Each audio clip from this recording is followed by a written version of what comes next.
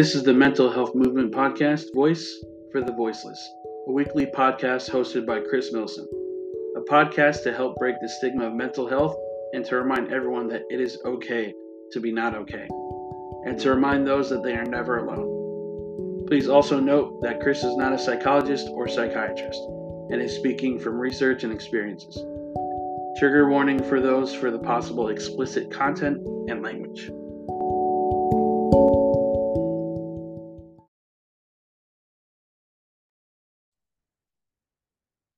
What's up, Warriors, and welcome to another episode of the Mental Health Movement Podcast, Voice for the Voiceless. I am your host, Chris, and before we get today's session started, I just wanted to say thank you guys so much for your support these last couple of weeks, last couple of months. This recording will come out in January, so I hope everybody had a safe holiday season.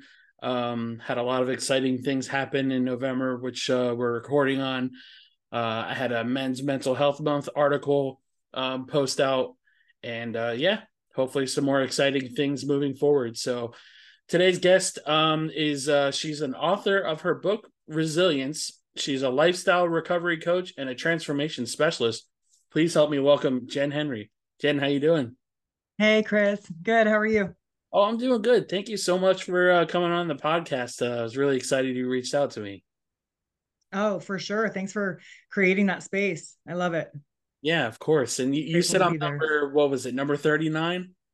Yeah, I believe it was 39 and I just booked 40. So I'm inching, but I'm trying to be a little bit more selective about how, like, where I mean, I've told my story so many times in so many different ways. And of course my mission is to, make as big of an impact as I can, but woo, I really, came to a screeching halt like today, actually, like this morning before I met with you. And it's been interesting. Like, I'm so grateful. I'm grateful for the work that I do, the introspective work that I do, my ability to really, direct my own path and be connected to that. So yeah, glad to be here. Yeah, and I can definitely relate on telling your story like too many times in such a short amount of time. It gets overwhelming, and it's like you want to make that impact, but it's like, how many times do I got to repeat myself before it actually starts making that impact? I mean, I got the book right there behind me, you know what I mean? Because I'm like, so I don't want to talk about this anymore. Like a couple years ago, and I was like, I want to go deeper. I want to go, like heavier into this work. I want to go back to school. I want to do certain things, and I want to, like, not even really back to school, like the way people think when I say that, but like I want to start my podcast again, get experts on and learn from them and ask the questions I want to ask and get information for these next books coming up, and the way I can go deeper into, the things that I want to share, the things I want to connect people to, the tools, the resources, the practices, the evolution that we're really capable of. And like, I think when we do something too, like, I don't know, I was getting so in the beginning, like, tired of saying the same thing over and over, right? This is a system. Here's the system I do. Like, unless you want me to work with you one-on-one, like I'm not even really doing group programs right now. I'm doing one-on-one in my mastermind, because it's just one of those things where here's the information. If you're capable of taking this and doing it, please, for the love of God, go do it, because this is what we need. Okay. If not, here I am. There's this place I can hold your hand or read the book, walk through this with the book. Like, the book is, I got the most amazing text today.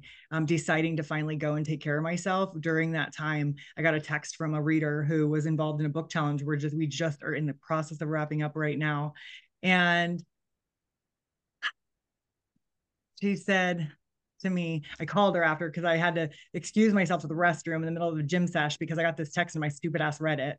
And so, like, no emotional regulation at that point whatsoever. I was like so so touched. And it was just like everything I've done up until this point in my life, like that moment of alignment when, like, you're exactly where you're supposed to be when you're there.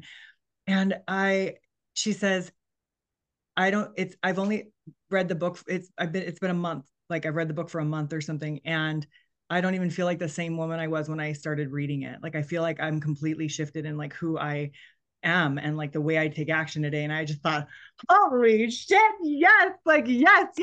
Like, oh my God, it's fucking working. Oh my God. Okay, Jen, like, buckle up, bitch, because, like, we're doing this. Like, this works. It works. You've had proof. You put the proof in the book. You keep getting more proof. There's 28 days worth of proof from content from people putting in their what, like, impacted them each chapter. It's a really short book. It's small and you can read it in 2.5 hours. But when you implement it, right, we're taking a month to implement it and give feedback. And the feedback is like intense, like this deep critical work and this like parts work and this mirror work and this like reflection and this introspection and this like action taking and like the way it's like evolving into its own thing. I'm like, okay, I just have to like remember that like as I'm pouring out, I need to be like compensating for that. That is literally what I teach. That is what I help my clients embody, and the understanding and belief that they need to fill their cup first. They need to take care of their body, right? Protect their vessel. And because it's like if we don't, we implode. And I was imploding. I was like not getting off the couch for 3 days, doing everything on the computer from the couch, like avoiding throwing the jeans on really quick to run out real quick and come back and taking the jeans off, putting the old pajamas on. Like that's where I was at. That's where I was at this morning. Like I cried to my coaching sisters and I fell into them and they supported me and loved me and told me, girl, this is because you do your work, but this is you recognizing that you you invest in yourself for the community to support you in doing this work. Because look at what you're doing. Like, of course you're going to have down moments. Like, of course you're going to feel empty at times. And look at you recognizing it, like staying connected, having a healthy fear of who you become when you disconnect and what happens to the people that you love and that the world around you. What happens to that? Where do you fall into when all of a sudden you are claiming that you're depressed? Because I was fighting, quote unquote, I said I'm fighting the depression off like every single day, but that's not true. It was there. It was there, completely surrounding me, holding me back, weighing on me, making me doubt myself, making me remember that like, who do I think I am? Who do I think I am that I can do these things, like be a best-selling author, speak on stages, get paid for people to hear my story?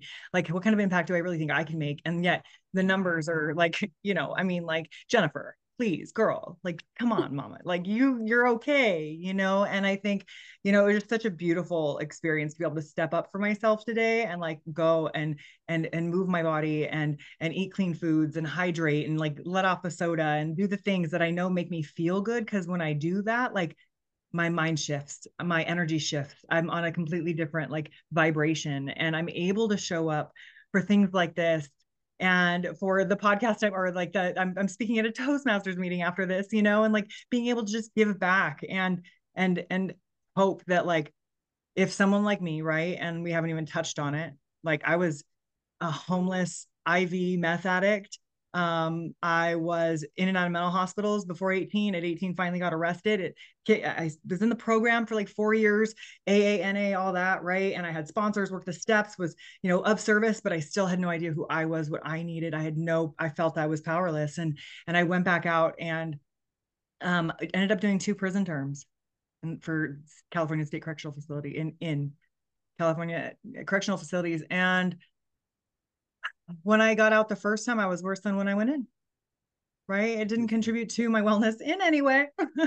any sense of like making me feel like I didn't have to live that life, like that I could potentially live a different life. And when I got out the second time, I was determined to decide that for myself. I realized that like, right, I had the opportunity to have that awakening that we talk about, and that some of us have the opportunity to experience, where you like actually get the moment where you can connect to yourself and recognize like where you're actually at, and like be honest with yourself about that and start to figure out what the fuck is actually for you versus what everybody thinks is for you, because what everybody thought was for you isn't working, and what little you did maybe think isn't working. So what now? Like, what do I ask? Who do I go to? And I kept looking for this God outside of myself, right? Which is wonderful. And I do believe that exists.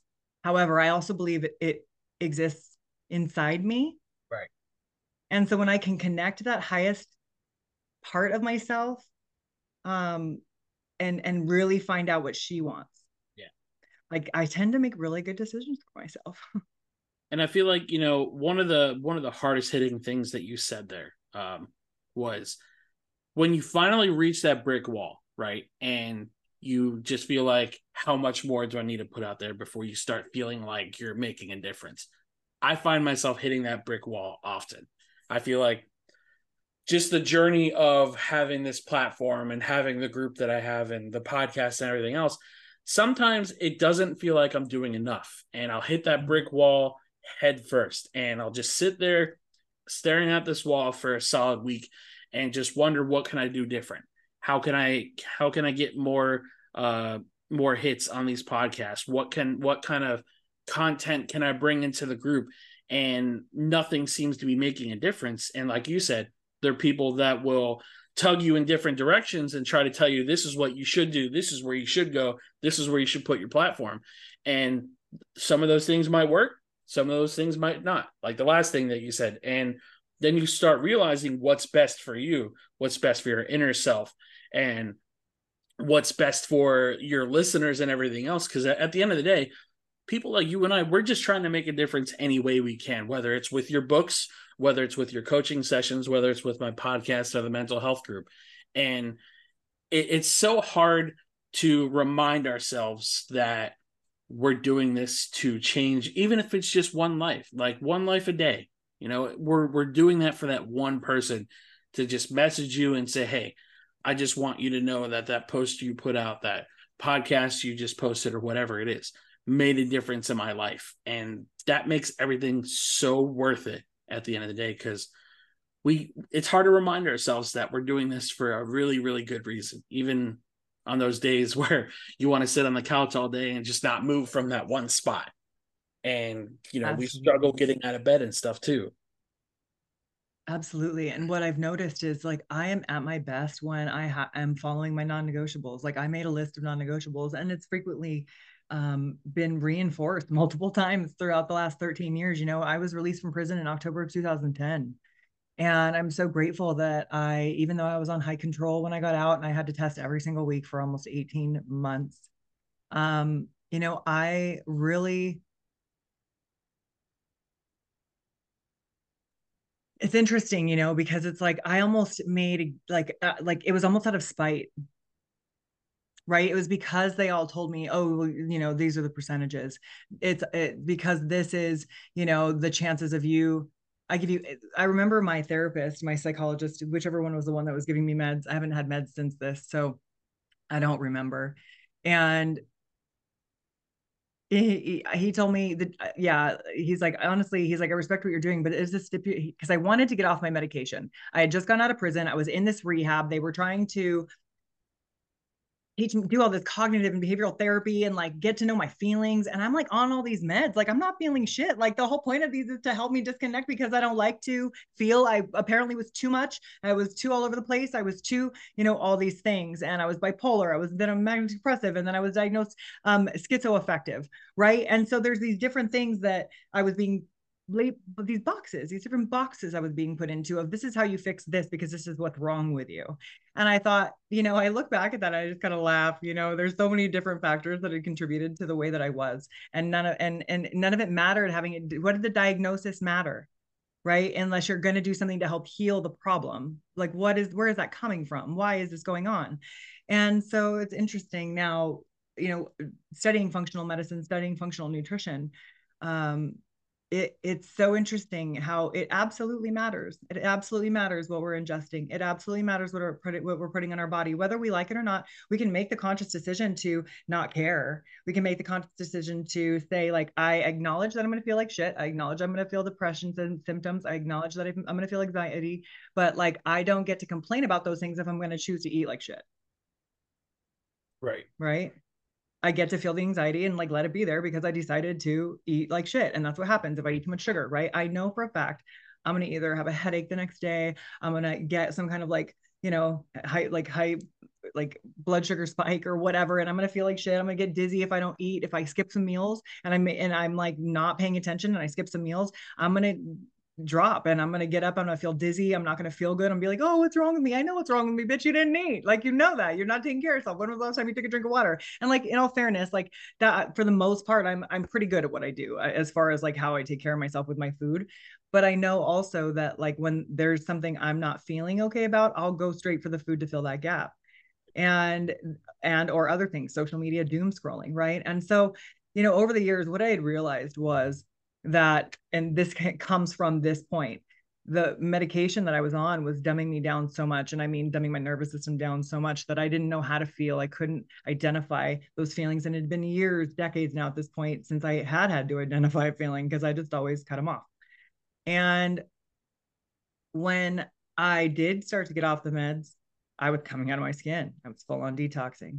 And there was this old treadmill in the rec room of my rehab that I was at. And it was a 6 month inpatient program. I couldn't leave because I was still a ward of the state. And so I get on this stupid treadmill, and it's old and it's squeaky and it stinks like cat piss. And it's making this horrible screeching noise. And I just instinctively knew I needed to move my body. I needed to get this crap energy out. I needed to somehow get my blood flowing, get my brain. I didn't know what I was doing, and now I understand what I was doing, right?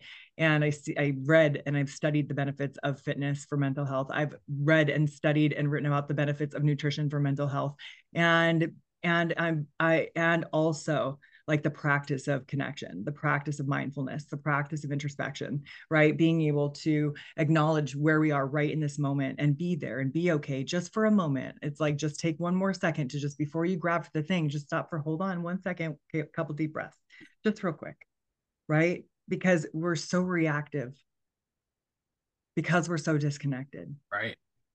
And the only way to really make a shift in anybody's life is to stop being so reactive. Yeah. Agreed.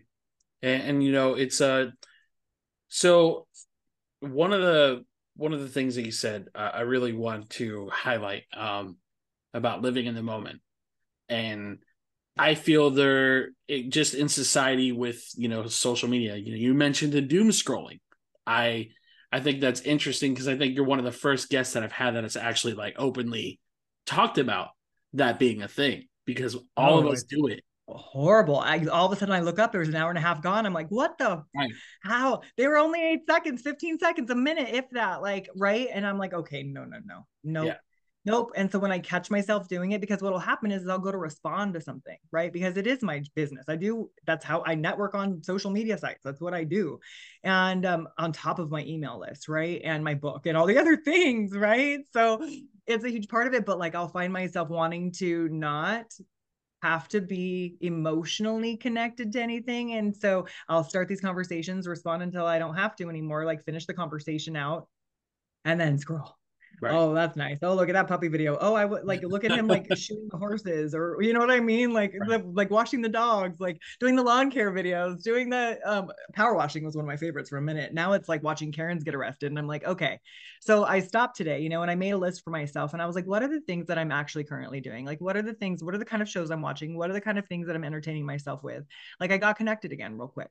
And it was like, yeah, I'm showing up in this area and I'm showing up in this area, but what about over here? Like, my wheel is off. I'm out of balance. I am not okay right now. Obviously, like, what is a small step for this area and this area, and maybe even this one tonight, where I can like show up for myself in those areas? Cause I need to get this rolling a little smoother now, because I'm not okay on this bumpy ass fucking ride. Like, this isn't okay. Like, I, I was struggling. Yeah. I was struggling. And I mean, if I'm honest, it's in long spurts. And so it's one of those things where, and by long, I mean 2, 3 days at a time, where I just don't care.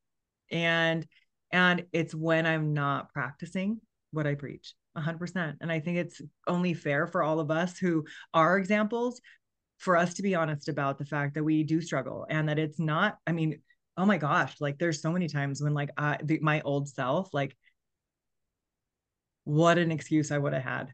What a reason. Because they did this, because that happened, right? Instead of, and so what is that? What am I making that mean about me? What is that giving me permission to do because someone else or something else? Right? Just as I'm not just as I'm powerless over those things, like I am not powerless. And that's where I struggled. And I appreciate the rooms of the anonymous programs, and I identify 100% with Codependence Anonymous. And that's where I would consider myself in recovery from, is codependency, like in the last 13 years. And being able to actually learn how to say no without feeling guilty, because I know it's actually what's best for me. And if you don't like that, like, do you actually even give a fuck about me then? Like, okay, well, you made that pretty clear. I wish you best. I love you. And I'm so sorry that you feel that way. I hope you find friends that like love you the way you need to be loved, because apparently I can't. Right. Bye. Right. Bye. What am I going to do? What am I going to do? And so it's like the more and more that I stepped into that, the more I was able to allow those that didn't align with me to fall away and like not feel guilt around that. And if they come around, I welcome them with open arms. Like I hold no grudges. Like there's some things I'm like, God damn, like fuck. I'm like, well, I wouldn't do that to you. And that's, you know, one of the things where I got to start looking at like, who am I being Mm-hmm.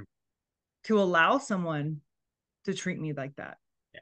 You know what I mean? And so it's just been an interesting journey, you know. I could ramble for sure.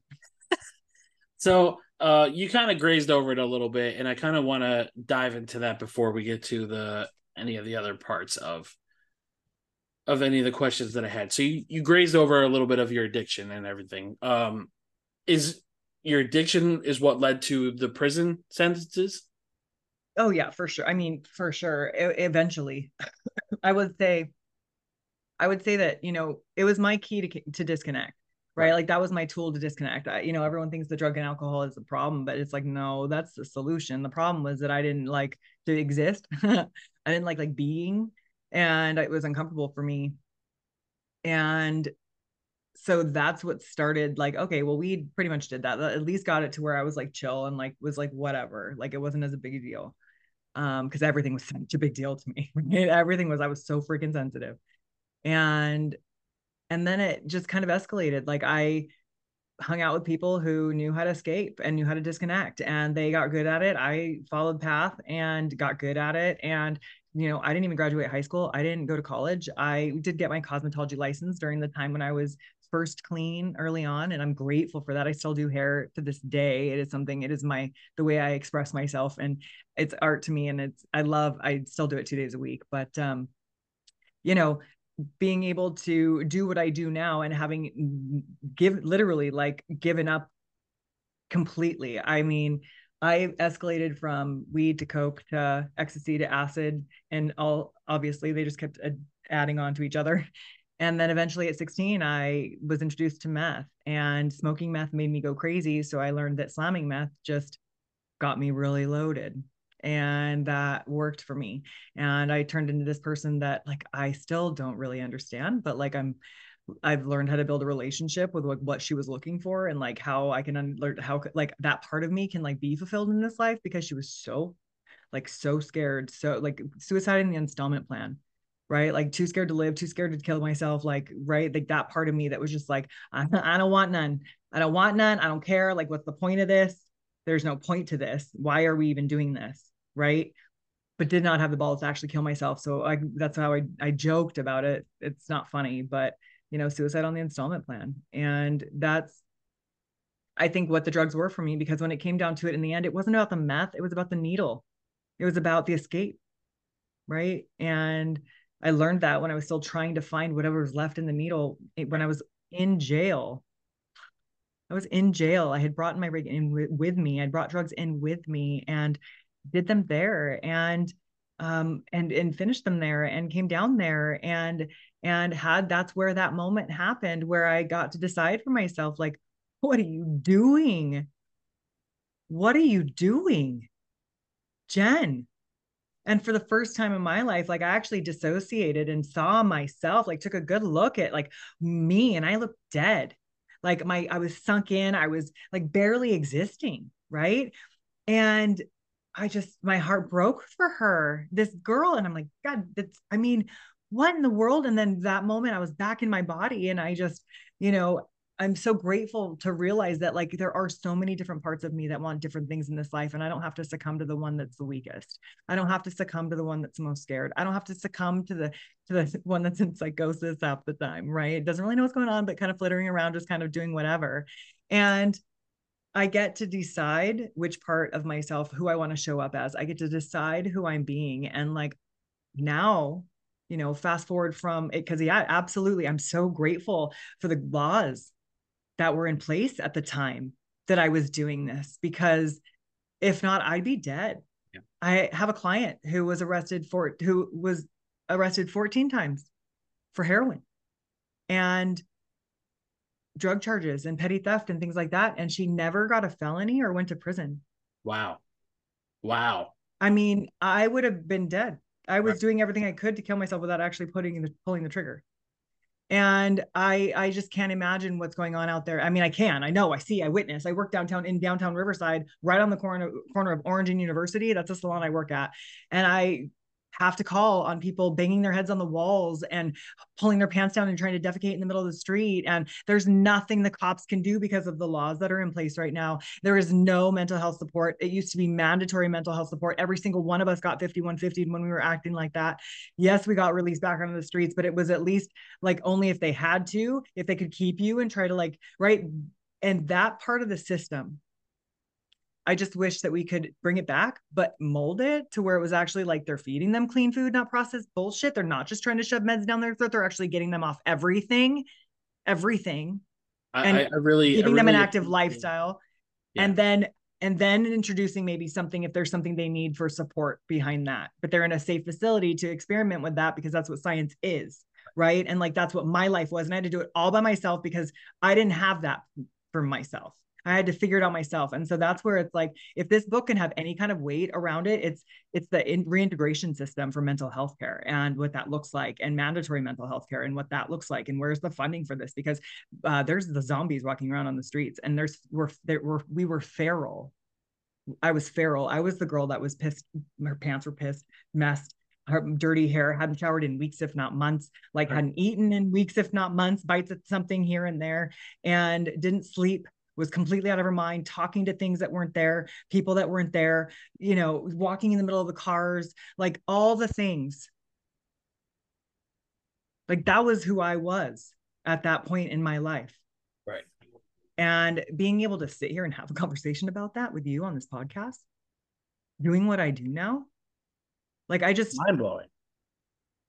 There's a solution. Yeah. There's a program. Right. Here's the book. Right.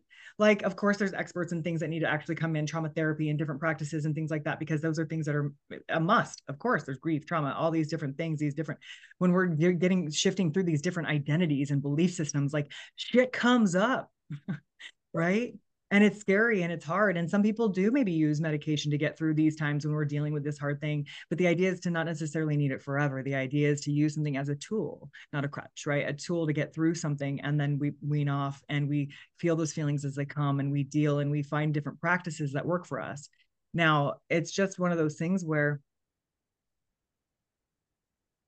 I think what comes up for me when you say we struggle, right? It's hard because we struggle. We feel like we hit this ceiling or this wall. And it's because sometimes you feel a little hopeless, like with the way they handled the last 3 years, and what they said was important versus what was actually important. And the way that they had such an opportunity to really teach people about anti-inflammatory lifestyle and what that looked like, and what it was to actually care for yourself, because that's what was important with this situation that we just all experienced together. And I feel like sometimes that's the wall.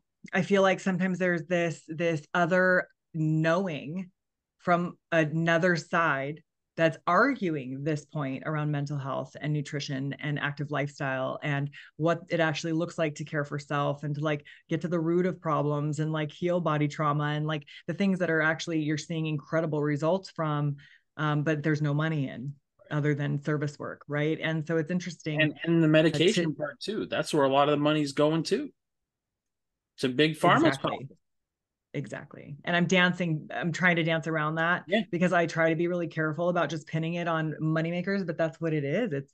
It's unfortunate. And so what happens is that where the money is, they have the voice, like people vote with their dollar every single day. And so I'm really starting to pay attention to that. Like, what am I contributing to? It's funny. We all want to complain about the president, but yet we don't know who our local constituents are. And so it's interesting. We tend to look outside of the issue instead of being able to sit and be present with it. I feel like one of the things that feeds that too is social media on both sides of the political fence feed that too. Cause it's like, it's easier to point fingers at other people than it is to, point fingers at the people that are actually responsible for the problems that are going on.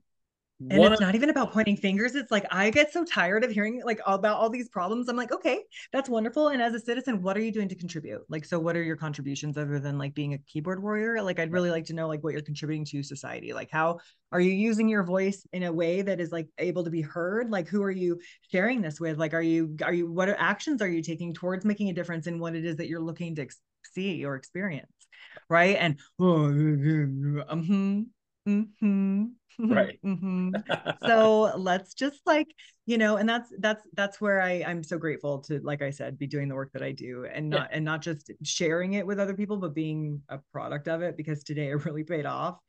Because I don't know how I'd be showing up here if I didn't get up and get my ass out of the house and go to the gym and actually lift some heavy weights. Like right. that's the thing. Like I walk my dogs every day. That's not what I'm talking about. I'm not just talking about basic movement. That's a for sure like standard. But like the goal is to get to the gym at least 3 to 5 times a week, right? And do good resistance training, heavy weights, different things. And man, I've been out of it. I've been out of the game. I've been doing these podcasts like 2, 3 a day sometimes, and like multiple times throughout the week. And like, it's taken so much out of me to be able to like share this over and over and over. And so I feel like today was a much different, way different content finally, Yeah. Um, you know, because I had there's this moment. there's two things um in your response to your journey into fighting through addiction and prison things.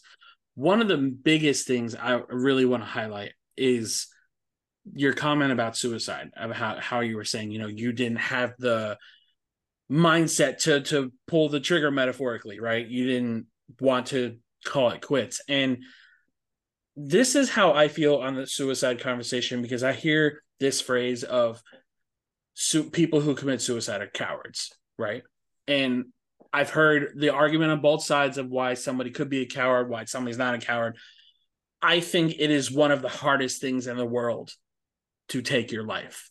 When you're at the end all be all of everything that's going on, you just want everything to cease, to stop. Pulling that trigger, or however you do it, isn't the easiest solution in the world. I don't care how many people say that it is, it's not at all. And for somebody who's had as heavy a story as you have, to say that you were on the installment plan of suicide, you just didn't go through with it, I think is one of the most powerful ways I've ever heard somebody talk about suicide, because I feel so many people dance around the conversation of suicide. It's like, oh, it exists, but we're not going to talk about it. It's like, oh, you read a news article, somebody takes their life. That's sad. We move on to the next story. You know what I mean? People like you and I, and so many other advocates in this community, can hold those spaces and have those conversations. Conversations like this need to happen, because obviously we see the suicide numbers, the overdosing numbers skyrocketing. And it's because we can't have that conversation of it actually going on. And like you said, the second comment I wanted to bring up was the medication part that you brought up, of how they just want to treat a symptom and not the cause of what you're feeling, not the root of all of your problems. They just want to say, oh, here's some medicine, and send you on your way, instead of just like, we're going to put you on a 6-month plan, and this is what we're going to do. We're going to start you at this dosage, but we're also going to make you go through this program that's, talk about your problems, talk about a way to heal yourself. And then we'll get you off the medication, instead of just putting medication down somebody's throat and sending them on their way. Because like you said, the drug problem is really bad. And the fact that police officers can't even do anything anymore is horrible. It And is. Where are you from? Florida. Florida, that's right. How is it there as far as like homeless and So and it's like been obvious increasing. drug use? It's been increasing. The homeless problem, I've definitely noticed it's increasing a lot. Um, Definitely not as bad as other cities like New York and just any of the bigger cities, but it's definitely starting to increasingly become noticeable where they're sitting in Target parking lots and stuff. Um, but again, it's where we're in that spot in the economy and just everything where all our resources and money is not going to where it should. And like you 100%. said, it's the mental health resources are just almost non-existent. And it sucks to see so many people suffer, whether it's veterans, whether it's men, whether it's women, children, whatever. when I read the statistics on the CDC website of the number 2 cause of death for kids 10 to 17 is suicide. It made me sick. Yeah. And no one's teaching them like what matters in life anymore. Everything's just like, I don't do it. You have to decide even if you are born with that, you can decide you were wrong. They were wrong. They were wrong. And this is what you want instead. Like, yeah. Oh, what happened to, oh, fuck it was what you got, figure it out, kid. Right. Right. Like what, like in all aspects, and then all this stuff, everybody's offended. Yeah. Everybody's offended. Like, by oh everything. My God. By like, everything. If you, it's a reflection. If you're seeing something it's a reflection. Like, where did that saying go? Like, did we just get away with that? It just only mattered for a certain generation. Like, if you're seeing something in someone else that pisses you off, like maybe you need to take a look at why you're triggered by that. And like, I understand, yeah, absolute disrespect. Like, I'm going to be triggered by absolute disrespect. If someone absolutely disrespects me, like, I will remove myself from this. I will probably have something to say, but I will then remove myself from the situation without escalating it, because I've been to prison, and today it's not worth it to go back to prison for me. It's not. There are certain things, sometimes I like say I'm joking, but I'm not joking. There's certain things that I probably would go back to prison for, like willingly, because certain things that I stand for, certain people that I love, but today, like 99.99% of the things like that are occurring in my daily life, I get to have emotional regulation around. And I don't allow someone else, like the book, The Four Agreements, that's what just came up for me. The book, The Four Agreements, Don Miguel Ruiz, tell me I'm right or wrong. I read that book over and over and over in prison, over and over. And then I've read it and I've recommended it to all of my clients. And I'll put it in the kits when clients, VIP clients sign with me or private clients sign with me, they get like this gift. And I always include that as one, because it's one of those things where it's like, don't take things personal. Yeah. Literally says it. Like, that's one of the rules I live by now. Don't take things personal. It's hard not to, right? Like, everything's my fault. Like, everything's your, like, right. It's like it's hard not to take something personal, right? When someone says something, like if someone calls me a bitch, if someone calls me crazy, if someone calls whatever, right? I don't need to react to it. I don't need to own that. Like, I get to decide who I am and who I am showing up as. And if I'm not like, and if I'm allowing them to turn me into somebody I don't want to be, that's still on me. That's still on me. And I'm still the one who is going to be. Yeah. That kind of leads me to something that you and I talked about our last meeting before we got scheduled the podcast and everything, was accountability. I really want to know your thoughts on if you think society has an accountability problem, and why do you think that is, if so? Oh my gosh, absolutely. It's our responsibility to make sure everyone else's feelings aren't hurt. I mean, like, what the heck is this? Like, I mean, yes and no. Like, I mean, if you're waking up every morning and you're absolutely freaking miserable, like, there's something that you like, I guarantee you, there is some way that you can start to like do something that brings you joy, find some gratitude, like start to be grateful for something. I promise you, it's not everybody else's fault. Right. I promise. Like, you can remove yourself from any situation you don't like if you live in America, right? Like, for the most part, unless you're in prison. Even in prison, I was allowed to remove myself from a situation I didn't really want to be a part of most of the time. Not when it came to COs, but when it came to, the population. And I really, other than bunkies, that was like the worst. Like, I will say, like, I learned appreciation for who I choose to live with based off of some of the bunkies that I had, but like, that's right. Another story for another podcast.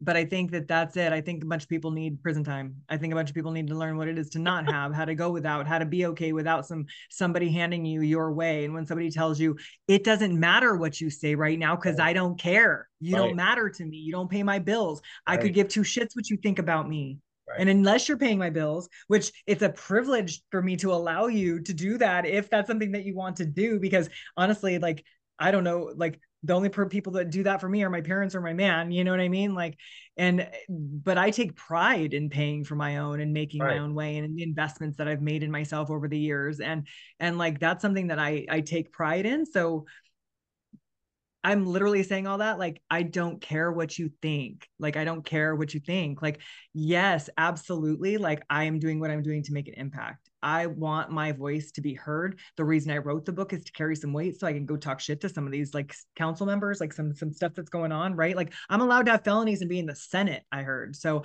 I mean, the more I speak, the more I get connect, like I can connect to what like I really am going to be able to, right? The more I network, the more I am meeting and making these different connections with others, like the more I'm realizing like, okay, like this really is working. This really is needed. Like this is something that I could probably put something together, you know, this is something that this is a movement. I'm starting a movement. And so Yeah. I'm grateful for that. Um, you had mentioned that you struggled with a sickness. I think it was an eating disorder that you mentioned when we spoke last. Oh, Um, so orthorexia though, like it's not one you really hear about often. It was, when I got out and I was doing the fitness thing, like I got into fitness to feel better, right? I yeah, got into fitness to mentally be okay, to be okay in my own skin. I never really was paying attention to what my body looked like. It was just whatever it looked like was because of whatever lifestyle I was living. And fast forward 7 years, I'm still out, I'm still doing well, I still have, but my accountability, talk about accountability, it was so like down to the calorie, down to the weight, down to the pound I was lifting, the reps I was doing, the meals I was eating, the number of meals, the number of macros, the number of protein, fat, carbs, sugars, fibers. Like I knew everything, I plugged everything in, wouldn't eat anything without weighing it, right? And like unless I knew the macro count. I mean, I was competing for those 7 years and I did probably 15 shows. And I walked around at 7% body fat, super freaking lean, and was like constantly pinching my skin to see if I gained any body fat, like constantly comparing myself to these other women who were using drugs that I didn't want to use, because I was like, I had tried a couple things one time and I was like, what is the point of that for me? Like, that is the opposite of what I'm doing. And that's when it really started to dawn on me, like, what am I doing? Like that was one of the points where I was in my recovery, so to speak, right? Practicing this lifestyle recovery where I was, working out and taking care of myself and eating super clean, but I was obsessive. And so I had to really pay attention. Like this is where the program really started for me, where I started working with clients around this lifestyle recovery program, this freedom framework, this work that I do, because it was like I was missing the accountability around that wheel of balance, right? Those different pieces, my health, my career, yes, my education, yes, my relationships, yes, my social life, yes, like, but also like my joy and my fulfillment and like my happiness, like where is that coming from? Like what do I source that from? Like knowing that and feeding that and really and like recognizing like, okay, so obviously this isn't what I want. Like I can't be a completely obsessed. And I went through, of course, one of those low moments where I was super depressed for months, put on like 40 pounds, really like started eating everything in sight, like, and then not eating for days at a time because that was the way I flowed. And then I came across this 6 month coaching program from the Health Coach Institute. And I did that program and I dove headfirst in, and I'm so grateful that I did. And I met some amazing people and really built a skill set around exactly what I wanted to be working on. I'd stopped personal training my clients because I realized I had been turning them into myself. I realized that they were trying to get towards this certain body. They were trying to eat that certain weighed food. And I thought, like, I really want to be able to pay attention to who my clients are, want my clients to be able to pay attention to who they're being the other 23 hours of the day when they're not with me at the gym, when they're not trying to show up for me. Right. And that's what started. And I realized like, okay, so this is really about recognizing like what we're doing and where we're at right now in these different areas, and like where, like, and being honest with ourselves about it, and then being able to then from that place like decide, okay, well, this over here isn't doing well, what do I want instead? Like this piece isn't what I want, so what do I want instead? And then from there I can start to see like where in my life I'm out of balance around that support, or what I need to start setting boundaries around and saying yes or no to, right? And then being honest with myself about whether or not those are my yeses or my nos. You know what I mean? Is that really what I want, or am I doing it because I think those are the things I should be saying yes and no to? and then really finding a way to be accountable to that. So it's not just about being, and it's not just about who you're being accountable to, it's about like who you're actually being accountable, who you're being, right? Right. Being accountable to who you're being, who you're showing up as, what your tone of voice is, regardless of whether somebody else is, right? What, how you, the energy that you're showing up in, even if you had a bad day at work, and putting that on somebody else Right. because you had a bad day at work or because you didn't get enough sleep last night. And so that's this other person's responsibility to carry that bad energy with you. Like, no, thank you. That is, so I try to be mindful of that. Like, it is not somebody else's responsibility to carry this negative energy and have me put that on them. So instead, why don't I try and rise up to their energy? Like, what would that hurt? Right. Instead of bringing them down to mine, what if I matched them instead? Yeah. Not being fake, not pushing it away and making it not mean anything, just letting something else hold more weight, like the joy of connecting with someone else and leaning into them, or being able to just match their energy. And so there's different ways to, like, you know, to recognize who you're, what, like, and like, right, we know, what, does it make sense what I'm talking about? Like that moment when you're like, I don't care, she doesn't, she should just like, it's, I was tired, or I was short, or I hadn't eaten, and that was the reason why I was a dick. Like, okay, no, you should have, like, you know what I mean? Like, it's one thing to like bark at someone and then, but not to be like, oh shit, sorry, my bad. Like, I heard how that came out, which I Right. do that, right? I absolutely, definitely bark still, right? And then I'm like, and then I get the look, and I'm like, oh my god, my bad. Sorry, I right, and I rise up and I raise my vibration. Like, that's not my, it's not his responsibility to take that Yeah. from me. You know what I Right. mean? And I mean, like, to have to endure that from Yeah. me. You Um, know, you had kind of grazed over rehab a little bit. Rehab was in prison, right? rehab was after prison, so I Oh, it did was after. 17 and a half months in CIW. Yeah. And then I was Did it directly help you at escorted to a all? six month. What's that? Did rehab help you at all? Because I've heard different Oh, experiences with rehab. definitely. It was Yeah. definitely because I was able to like be in a situation. And I think transitional living before or after, after prison or after mental hospitals or after rehabs, even because from rehab, then a lot of people go to sober living, right? But like, I would say that the residential facility for me was like the sober living, because I was ready to go and work immediately after having had my cosmetology license still. And I was able to really have a safe space where there were people who, even if I didn't necessarily like, there were certain things that didn't quite apply to me, I was able to grab onto the few things that did and start to really ask myself the questions about what I needed, and to see like, okay, this person is doing this and this is how they're acting, or this is how they're handling their shit, or this is how they're, you know what I mean? And I was able to see these examples of how these other women were starting to like reintegrate with their families and different things and hear what they wanted, and how there were like the different ideas and possibilities about what my life could like look like, because everyone was in the same situation of having to start over, and like, what could that look like for me?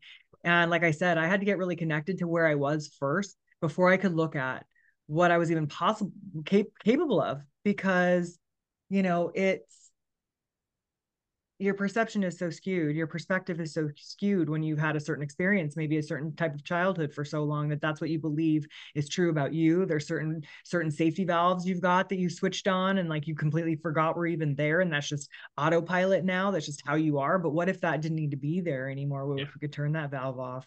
And being able to look and recognize those things is so important. And did you or have you attended NA meetings before? Like, have you ever attended those meetings? Oh yeah, I You was still in attend them or meetings no? I was in meetings a couple times, 3 times, 4 or 5 times a week for 4 years. Was that like And required, or that was just self choice? no, that was self-choice. I was done with the requirements when I was going. I did have a boyfriend, and so that's what I showed up for and who I showed up for. But I did have sponsors. I did work the steps multiple times. I went all the way through, probably 3 times. I think we were starting the fourth time when everything went to shit. My boyfriend relapsed. I was able to survive that, was still doing my thing, being of service, doing everything I was told. And the problem with that for me, right? This is where I look back, and we always, hindsight's 2020, right? And I'm so grateful for the few women that I have, like, I have a good couple handfuls of women, and some men in the program that like I made great connections with, and that I'm like, I do drink still, I do smoke weed sometimes still, like those are still things I do, and I am in recovery. And that's not something I can really say in those rooms. And so there is no ill will towards, like, I'm grateful that they have that place that they can do that. And that's what they need for themselves. And I am in a place where, for me, I'm in recovery from disconnection. And that's what Interesting. lifestyle recovery is for me, is the ability to connect, the ability to be present and live this life and choose this life moment by moment if I have to sometimes. Yeah, sometimes I check out for sure, and if you want to call that a relapse or whatever you want to call it, sweet. But we don't start our time over in this family. You know what I mean? Like, it's just not like that. Like, we've made a decision and we support each other through that. And I think that that's something that, a lot of my women are in recovery. They have 20 years, 30 years of recovery, but they knew that there was something missing still. Right. They knew that they needed more. They needed, to learn how to live an actual clean lifestyle, and like what it looked like to listen to themselves and how to say no and to stop being of service for a little freaking bit, right? To do some shit for yourself, to be of self-service. Like, this is self-serve, bitches. Like just for a minute. Like, it's okay to like make yourself the priority, especially, I mean, you got 20, 30 years, you've been giving back for decades, bitch. Come on. Like it's okay to decide what you want to do and to say no to these people, even if they're going to be upset and sad. Let them be. Like, what if you didn't have anything else to do and you didn't have to make an excuse and you just told them, I'm sorry, I'm just not going to be able to make it. I wish you guys the best. Like, count me in for next, ask me, like, let's talk about it again next year or at the next event or whatever. But what if, like, what if your life depended on you, like, recognizing that you're burnout, overwhelmed, and working 2 jobs, doing all these different things, showing up everywhere everyone's been asking you to show up. What if you showed up for yourself this time? Yeah. And that is the most common one. And any of my nurses, teachers, stay-at-home moms, or like, really, they're more empty nesters, I would say, like women who have like done the thing, raised the kids, and then they've lost themselves along the way, being this wife and this mother, and being able to really remember or step into who you are. Right. It's such a gift. That's such a gift I'm grateful to be able to give. And like I said and mentioned it earlier, that text I got, man, like, I'm still reeling from it. I'm like, she's like, I'm going to go, you and my therapist and this and that. And like, I'm going to go back to, I'm signing for my master's. I'm, sending in my applications, and I'm going to the gym 3 to 5 times a week. This is a woman who would not go if I didn't hold her hand and go with her. She's going on her own 3 to 5 times a week. She's doing the damn thing. And she tells me it's because of the fact that, and she's like calling me, writing me, texting me to thank me for writing the book, to thank her for being the example. While I'm over here bad mouthing myself in pajamas, crying all morning because I'm a piece of shit. Right? Like, it just goes to show that our perspective is everything. And like, when we can step back and play the what if game up, and like positively, instead of what if the world falls apart tomorrow? Well, what if like everybody's automatically healed tomorrow? What if you woke up tomorrow and everybody was just happy? What if you woke up tomorrow and everybody was just okay? Like, everything was good and level and balanced and in harmony. What if like everything just kind of ebbed and flowed? Like, what would that be like? you know, it's it's an interesting thing, perspective. Yeah, and I was going through a little rough patch a couple of months ago, just kind of hitting that wall, and just felt defeated because I felt like the podcast wasn't growing at the pace that I wanted it to, and I was just like, I feel like I'm doing really good content, and I'm in 15 countries, and it just doesn't feel like it's growing any more than it has. Like, I'm just like, I was stalling, right? So I decided to get some ocean therapy. We went out to a dock and watched the sunset go down, and there was this guy to our left. He kept looking back at me like a couple times, and I didn't know why. I thought it was weird. He's like, okay, maybe he's like listening in a conversation or something. I didn't pay no mind to it. So when the sun started going down, we were walking back to the car, and he looks at me, and we kind of like lock eyes because I noticed that he was like kept turning his head and looking at me, and I didn't know why. And he says my last name. He's like, Nilsson? I'm like, Copeland? I haven't seen this dude in 15 years. Like, we went to middle school together. And I said, this is the weirdest place I've ever run into anybody. And I said, what are you doing here? He's like, oh, just looking for some clarity and just trying to have a clear mind because I'm going through a really rough time right now. I'm like, oh, man, I hope everything, gets better for you. And he's like, I just wanted to tell you that you're doing really great things with the podcast. This is a guy I haven't talked to in 15 years. Haven't seen him, nothing.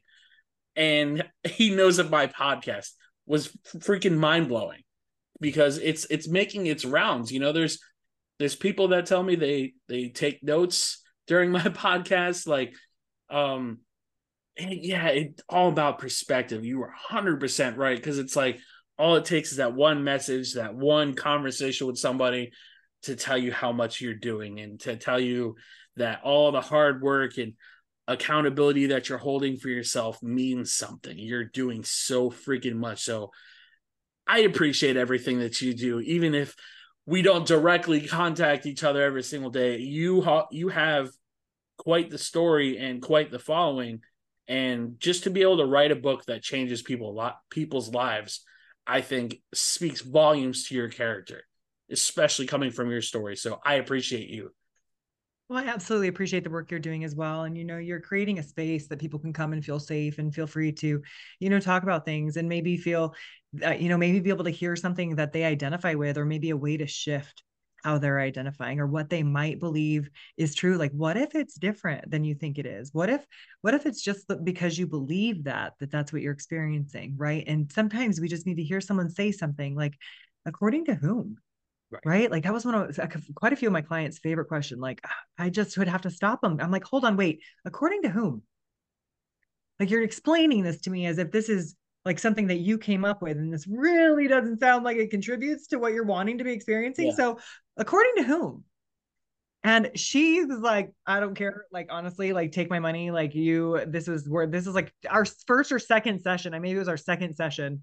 And she had a whole year to go. We were one-on-one for a year. And she's like, okay, well, that was worth it. I'm all, because the awakening in that moment, when you really have those, when you hear that thing that you've needed to hear, right? And they say, if there's a book that you want to read and you can't find it, it's your job to write it. Like, you have to write it. And that's what I felt like I needed to do. So, I think that when we get those confirmations, like, we are always going to find evidence of what we believe, because Absolutely. we have to. Like, it's just the thing that, like, it's the way it works, right? If we believe something to be true, it's because, and we will find evidence of it. And now sometimes that's because we're not looking for evidence of the opposite. Right. Sometimes it's because the sky is blue, but sometimes the sky is purple. And sometimes you have to, like, sometimes that is a perspective situation, right? Sometimes, it's, yes, it's black and white sometimes. Absolutely. But I just have realized lately, and I say in the last few years, just how many beautiful shades of gray there are, and where it can shift, and where I can bend, and where I don't have to be so rigid. And it doesn't have to be so black and white, good or bad, right or wrong. And I think that that's kind of what it comes down to, is like, I get to shift my identity and how I identify and show up in this world, as it suits me. Yeah. And according to me. to add to that, I feel in this line of work, in this, being advocacy, we're always learning from each other. We're always teaching each other stuff, right? Before my brother passed away, he had reached out to me one day, just a random phone call. And he's like, hey, man, I really wanted to ask you this, because I know the word triggered is kind of just one of those haha words on the internet. People will say, oh, you're triggered, we make fun of you, kind of thing. But what is a trigger? I don't understand what a trigger is. And we had like an hour-long conversation about it. He's like, I never thought of a trigger to genuinely affect somebody. I said, man, going through what I went through with my mom and some of the things she said to me, there's little pieces of a conversation that I can hear from somebody that I hear her voice. And that might sound batshit crazy, but like, it's all of that, the little p in the PTSD. It's always that little voice that's always waiting to just like hit you in the most vulnerable spots. And it's up to you that you can either take triggers head on, or you can protect yourself from ever getting those triggers, to ever, take yourself. Well, at least limiting it, for Right. sure. Yeah. Limiting it. Right. Absolutely. Take yourself Oh, out yeah. of the environment that is going to trigger you. So I remember, because he was really big into going into church, and he would constantly tell people of, me creating the group and the difference that I was making with the podcast. He passed away right before the podcast, so that was just when that idea was being tossed around. But he was going to have me speak at his church about mental health stuff, and we would talk almost every day about it. And he was like one of my biggest cheerleaders. And when I started the podcast, it was mainly because he pushed so hard. He believed in me so much to do it that anytime I have a conversation, regardless of the guest, regardless of the background, I want to hear everybody's perspective on every conversation of mental health. Because when we talk about mental health, there's a wide range of what mental health looks like. Mental health is health. It can be physical, it can be mental, it can be so many different things, and you have to put it all together because I feel like in a society of fast information, we're so used to separating health and mental health that we forget it's all one big topic, and that's what one of my guests, my last recording, actually, she was saying that. She's like, I wish people would put health and mental health in the same conversation because, you can have a broken leg and still take care of yourself, still, work out in different ways, and you can take care of yourself mentally in different ways, and they both contribute to each other. Because if you have bad physical health, you're going to have bad mental health too. And Absolutely. it's so hard in the day of social media now to separate the two, because it's always, thousands talking about this conversation and thousands more talking about that conversation. There's no middle ground anymore. No, absolutely not. And it's become so extreme that now there's certain gyms I don't even want to walk into because they've completely disconnected from the whole point of the gym. Like, it's not a social media place. It is an action taking place. It is, yes, okay, fine. Set your little camera up somewhere like out of the way so that it doesn't bother people, and please don't care if they walk in front of it because this is a gym. Right. You didn't book a time to do a photo shoot with the gym owner or to like do that thing. So you're not owed that space. This is a, public gym. And so anyway, it's one of those things where I just had to, instead of getting upset, as I obviously can around those things, right? I realized that that's what that has turned into. So I get to a little place where I feel comfortable, where I can show up in sweats and like nasty unwashed hair. Cause what's the point of washing my hair if I'm going to go to the gym and not feel like I'm going to be like the subject of a meme in the back of a video from someone's reel, right? Like that was a real thing. And it's like, while I don't mind being videotaped, it's the way that things are twisted and like the way people get laughs out of everything. And like, have I ever been a victim of that? No, but I've watched it and scrolled past it because Joey Swoll has showed it to us. You know what I mean? So it's interesting that, I probably scrolled off, but the truth is it's, fitness has become something that, I almost resented there for a while. And so it's taken me a while to get back into the swing of things where because I know what it does for mental health, but it's not just the fitness, it's the nutrition. And I think that needs to be a bigger conversation because I don't think it's a loud enough conversation. I think that people aren't realizing that what you eat freaking matters, and not just what you eat, but the way you eat, the way you show up to a meal. If it's mindless, your body's not going to digest it properly. You're not going to absorb the stuff properly. You're not going to get, and like, it's starvation mode is a real thing. And when your brain is constantly like seeking, right, and never getting sustained, right, even if your gut is sustained, your brain's not sustained, so you go for something else because we're not being present, connecting to the fact that we're eating. And then when we're not even paying attention to the fact to what we're really eating. And so it's a double whammy there. And I think that conversation needs to get a little louder. So yeah, I agree with her, your last guest, around, health is mental health. Mental health is health, right? And we can't just numb it up and throw a bunch of meds at it and expect that to fix the And reason that we're not something okay. that I feel is really important to highlight on that gym conversation too. People not wanting to become a meme, and while it sounds funny to say, I'm glad I was in school before the day of the internet. I got tortured in gym because I've always been a bigger guy. I'm a very big boned, bigger guy. It's in my family, and I've tried my best, and I struggle. Like most Americans do, just getting in the gym and holding ourselves accountable and not eating like shit. I will forever remember this girl. Her name is April. When I got on the treadmill, we were in sixth grade, and it was sixth grade. Nobody should be an asshole to somebody in sixth grade. Oh, they're the fucking worst. She walked by me, and I was on the treadmill, and I said to my coach, because again, and this is coming from somebody who didn't have parents who would validate or acknowledge any kind of progress I would make, right? Said to my gym, like, hey, Mr. whatever the hell his name was. I said, I just did like a mile and a half and I was really proud of myself or whatever. April walks by and she's like, yeah, you're going to need more than that, fat ass. And I'll never, for as long as I live, forget that, because it's always stuck in the back of my mind. It's like, all right. Well, yeah. And guess what? You are going to, and there needs to be some workaround. There unfortunately becomes need for there to be work around the way that you now identify. And like, why in the world would you want to go and make an effort again? Because what's the point? No one's going to support you who matter, and the people who matter aren't supporting you, and the people that don't matter are talking shit. Why the fuck would I expose myself to that, right? And so like, I would definitely invite you to go back to that 6-year-old boy, since it was so clear in your mind. And I bet you, and I invite everyone else out there that's listening to do this. And this is called inner child work, right? And it's dangerous to do if you're, if it's a super traumatic experience, but if it's something that's keeping you from doing something. So in that sense, let me finish my thought. If it's super traumatic, make sure to find a trauma professional, a trauma therapist, someone who works around that to safely guide you through this experience.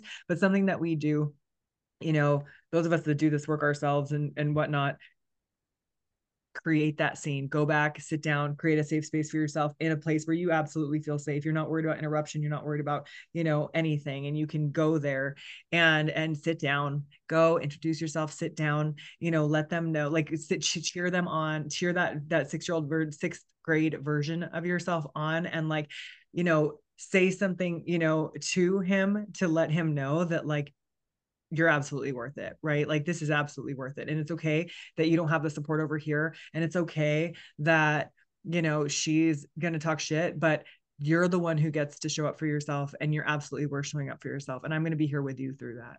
Like, this version of me is going to hold your hand, and we're going to do this together. And now that sixth grade version of you is like not so scared about going to the gym and hesitant and like making these excuses in the back of your head of reasons why it's not safe. It's not safe. This is the reason why we shouldn't go, and this is the reason why we shouldn't go. We're not going to actually bring it up to your conscience, because it's like, okay, then you'll, right? Like, then you can deal with it, and then I won't be keeping us safe anymore, right? But like, when you actually are able to go there and like hold the hand of that version of yourself that is scared, and like say it's going to be okay, and we're going to do this together, it's like all of a sudden you're not in it alone anymore, and it is safer to move forward and take that action and to do that for yourself, and you start to find the evidence of why it's okay. Absolutely. And and that goes for so many different things. Yeah. And my therapist, whenever I first started doing sessions with her, and just when I started laying the groundwork of just what I wanted to make my goals in terms of healing, one of the most important lessons that she has forever given me is honoring your inner child. So super appreciate the vision that you gave me on what I'm going to do after this recording, because I think I'm going to do a little drawing of that, and I'm going to send it to you after, because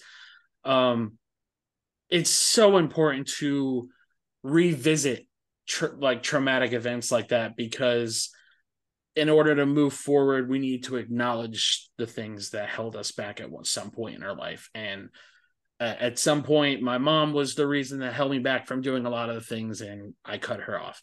My dad held me back from speaking out as a man, because he grew up in the generation of men that don't talk about their feelings, don't talk about their successes in anything that they got going on for themselves, because we rub dirt in it. We're men. We're supposed to be protectors and not show any sense of vulnerability. Meanwhile, we have guys my age and his age that are taking their life because of that mentality. So if I can acknowledge that, and I can acknowledge the things that are wrong with the system, that are wrong with society's mentality, and breaking that generational cycle, I can be that voice, which I have been, and make sure that this is a conversation people like you and I can openly have. And wherever this podcast goes, whether it's out of the country and some guy listens to it, or out of the country and some woman hears your words, it's accountability, acknowledging the things that you have done wrong, or the things that has held you back from anything you wanted to accomplish in your life. Because at the end of the day, the common word here is accountability. And that's something I think you and I 100% agree on, that society just accountability is missing from so many lives, you know. Absolutely. Yeah. This has been great. What a great conversation. I will say I could feel some stuff coming up when you were talking about maybe doing this picture and stuff. So I absolutely invite you to send it to me. I absolutely also will reconnect around that. I hate that I have a call right after this. But if you need support around this, just something that I would maybe invite you to do to keep it a little safer is that, before you remove yourself from the situation with that version of yourself, if you do this practice, get him to finish and stop the treadmill, hand him some water and a towel, and then send him and congratulate him. And this is just the beginning. And then send him off to do something that he loves, and so that he's not just left, and so you don't just, so send him off doing something that he would enjoy to do or that he has fun doing. And then, come back to this. But yeah, it's definitely, there's a lot of different ways to there's a lot of different ways to connect to what we're experiencing now. So then we can shift it to what we want to experience instead. Like if it's not feeling good, if it doesn't feel good, if I feel like shit, what kind of action can I take to remove myself from this experience? And I think that that's such an important takeaway. Definitely. So really quick, before we wrap this up, if you could change one thing in the mental health community, what would that be? Mandatory mental health. Yes, I like it. So at the end of every podcast, I'd like to read a quote that I found based on our conversation. And I found one based on lifestyle that I think you'll appreciate. This one is from William Ulcer, and it reads, "We are here to add what we can to life, not to get what we can from life." Oh, I love that. You'll have to screenshot that and send it to me too. Definitely going to. Yeah, for sure. This was awesome, Chris. Thanks for having me on, bud. Thank you so much for being on the podcast, and to all our listeners, thank you again for your support. Until next time, be well, and as always, be gentle with yourselves, guys. Take care.